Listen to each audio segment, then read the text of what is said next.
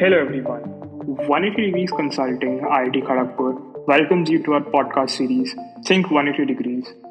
Here we'll discuss a host of topics from finance, business, and strategy.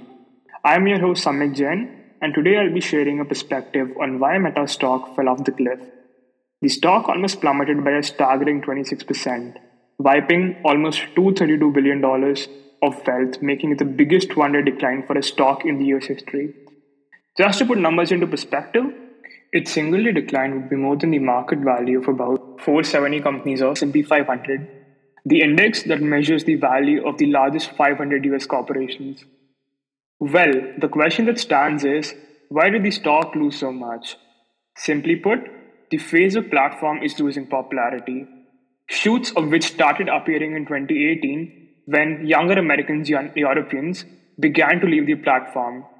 But back then, it was still okay for Facebook's bottom line because the developing market uptake was growing at much faster rates than Western markets were leaving. In the fourth quarterly earnings report released on the 3rd of the February, the company stated that for the first time in the history, Facebook's social networking platform was losing daily active users overall. The Facebook platform's Indian, African, and Latin American operations are now bleeding users. That the platform has reached peak saturation.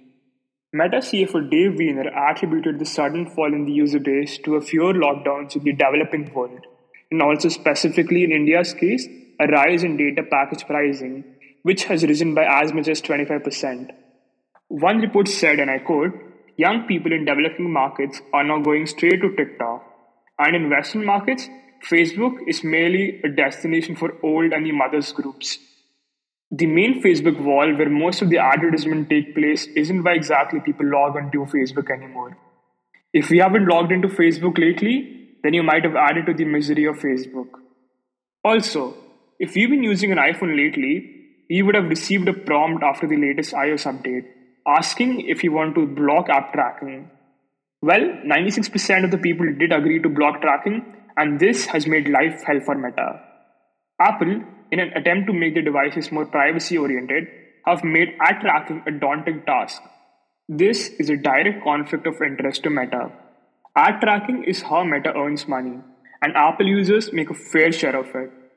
Bottom line, Facebook is an advertisement driven business model, and Meta wasn't going to make as much money as they did before from Facebook. This news surprised the markets, and if you know anything about trading, markets just hate surprises. Well, now if you think Facebook losing users is the only reason responsible for the fall, then I think you're wrong. Because the whole of the company is going through a bit of controversy. It's been under scrutiny from various regulatory and government bodies in the EU and US for a myriad of reasons ranging from anti competitiveness to mental harms caused by Facebook and Instagram to teens, which have been exposed over and over again by various whistleblowers. To add to this, the Metaverse Ventures have already lost the company over $8.3 billion, and its Oculus Quest headset has lost $3.3 billion in one quarter despite revenues reaching $900 million. It's unlikely that investors would see some results from its Metaverse Ventures anytime sooner. Apart from this, the US economy doesn't look in its best shape. The country has crossed $30 trillion in national debt. Atlanta Fed predicted a GDP projection for the next quarter to be just 0.1%. The inflation is at all-time high, and the US Fed is tapering.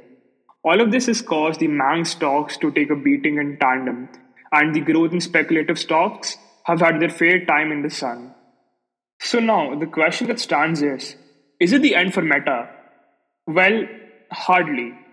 Meta is still adding users on its other platforms such as WhatsApp and Instagram, and they've been focusing more and more on the short video format called the Reels, upping their ante against TikTok. Some experts are also calling this fall an overreaction of the market.